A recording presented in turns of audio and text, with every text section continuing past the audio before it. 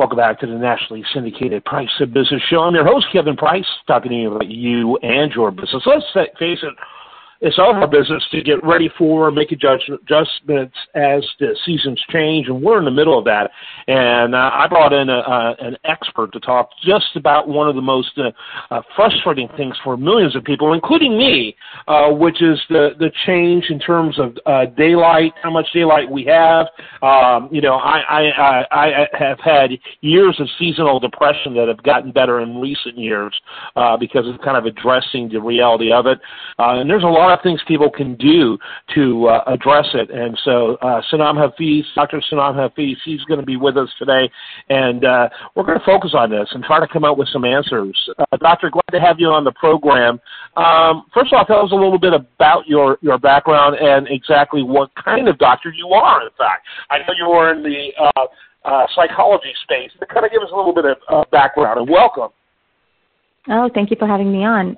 So I'm a neuropsychologist, which means I deal with the brain and the behavior. I do assessments and evaluations. So my, bread and butter, I guess you could say, is really ADHD and learning disabilities.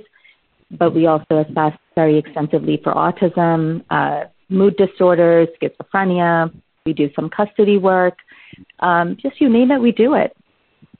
Yeah, and this is always an interesting time of the year, particularly for many different perspectives. I think what happens is that as we enter into fall, and we're now well into fall, we've got a situation where light, it seems like just a few weeks ago, I was outside walking, and it'd be almost total sunlight at 7:30. And, of course, it depends on what part of your country you're in. If you're closer to the equator like I am, that's more so, right? But, I mean, it would be like noon at 7:30 p.m. Just a few weeks ago. Now it's getting dark at 6 o'clock, and it's like, really? And for some of us, I am big on light. I like light. And I've done a lot of work at looking at what happens with the change of seasons. That, the reality is I like light, but I don't spend much time in it in a place like Houston, Texas, with 100-degree weather and 70% humidity. And so the reality is that I'm focusing on celebrating being out more, and being more strategic about it. But if you're not being proactive, which includes everything from what you take supplement-wise to actually I think you could even call it dialectic behavioral therapy, where you would tackle some of these negative thoughts. If you're not proactive about it, you can really become a victim of the change of season. Yeah, I mean, seasonal affective disorder is a very, very real thing. It affects millions of Americans across the country, but it's worse in the Northeast, where I am, for instance, or the parts of the country that really get very little sunlight, especially over the winter months. But, there's also a ton of literature that shows that when daylight savings time either switches back or forward, either way, it disrupts our circadian rhythm, which is the body's internal clock. It disrupts the production of both cortisol and melatonin, which are both naturally occurring neurotransmitters. Melatonin, which regulates our sleep cycle. It's a very powerful antioxidant that the body makes naturally. Cortisol, which is a stress hormone and basically can wreak havoc on your body.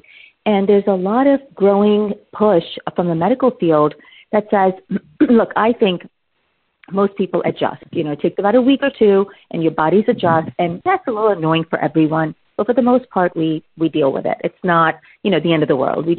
We've been doing it for so long. You have to remember to set your clocks up. Some people who struggle with sleep report that their sleep is even more disrupted.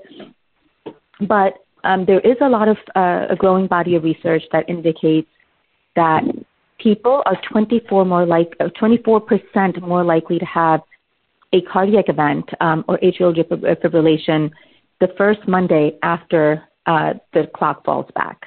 There's definitely evidence that there's, people will end up in the hospital for a slew of issues, especially heart and stroke related.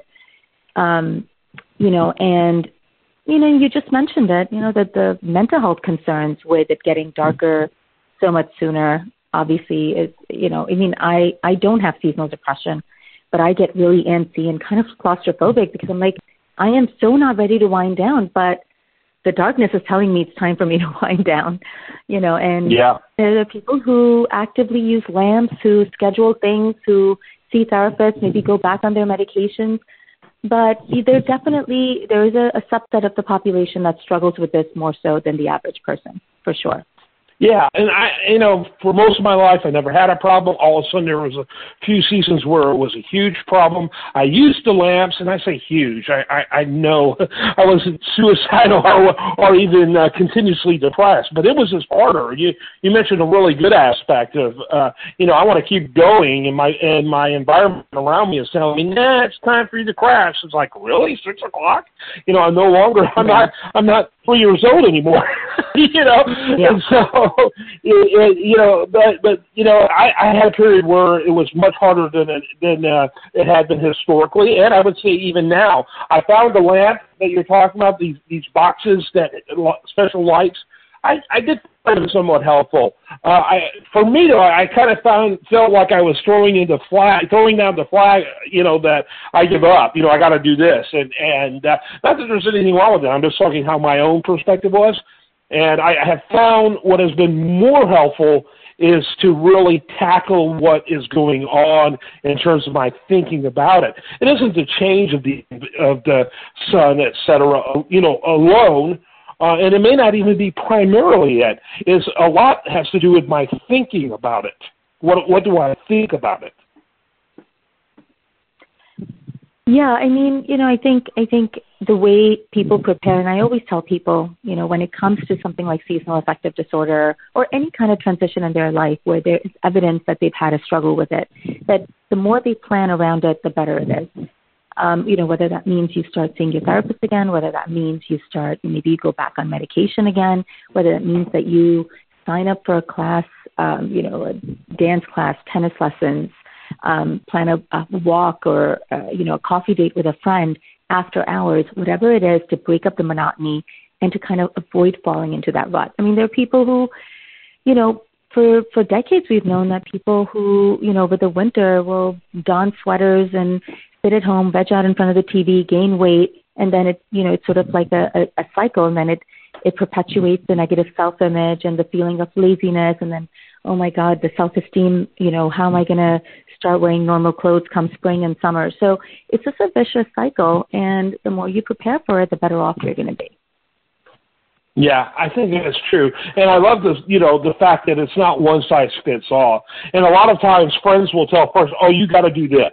You got to do that. And, and what they're talking about is what works for them. And the reality is that what you probably want to do is try several different things and figure out what does, in fact, work for you. For me, it's just, tackling this mythology that summers mean I spend a lot of time outside. Well, this is, again, Houston, Texas, which from a weather situation has changed dramatically in the last 10 years, where I could enjoy summers out much more. They were always hot. It's Houston, Texas, but they've gotten unbearable in recent years. And so I found that, look out my window. Hey, it's sunny, but I don't want to be out there. That's just ridiculous.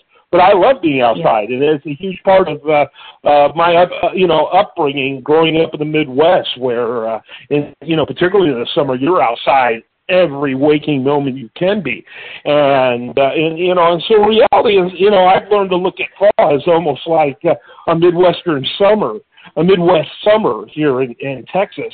And that's really changed my perspective. That has helped a lot. And so again, it's not a one size fits all. But what is imperative is that you do something about it when you're not feeling well as a result. I think the key to remember is that there are a few factors that definitely play into this. Women are more likely to suffer from seasonal affective disorder. People, the further people are away from the equator, will suffer more from seasonal affective disorder. They're more impacted by the daylight savings and all the other stuff that comes with it. If you have, let's say, heart disease, or you've suffered from depression in the past, or you've had, even if you've had postpartum depression or you have anxiety, then you're naturally at a higher risk for some of these problems. And so if you can start making small changes to accommodate them, it can make a huge difference. And again, like you said, this doesn't apply to everyone else. You might find that you feel alone in this, like no one else seems bothered by this. Why is it always me? I mean, there's a group of people that will literally migrate south, as they get older because they just can't take the cold and the dark winters anymore. So, again, it's to each his own. And if you are one of those people, just know that there are other people like you who also struggle with the daylight savings, and there are things that you can do about it. It just means that you have to tweak some of the things in your life, whether it's medication or therapy or even small changes like getting to bed early, maybe avoid having alcohol or, partying too late on Sunday nights.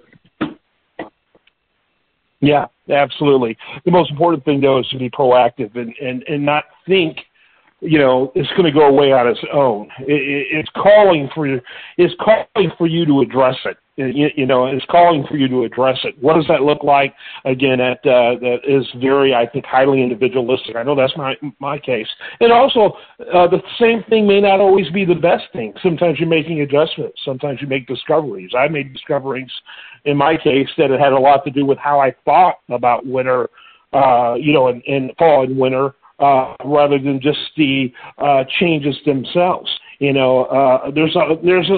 like good old Stoic philosophy is a couple thousand years old. But the Stoics would say you should focus on that which you can change, more on that than that which you can't change. And I can change my attitude, and that's been huge. I really appreciate the conversation. I do want you to mention your website where people can get more information about you and what you do. It's comprehendmind.com. I can also be found on Instagram, which is sort of my social media poison of choice, and my name there is, my handle is Dr. Sanam Hafiz, one word. Yeah, absolutely. Thanks so much for being with us. I am Kevin Price. This is The Price of Business. And again, be proactive about this. Don't wait until you're in January and utterly in ruin depression-wise because you didn't address it. It's okay, but it needs to be addressed in order for you to maximize life. And so I encourage people to do that. All right, stay tuned for more after this on this station.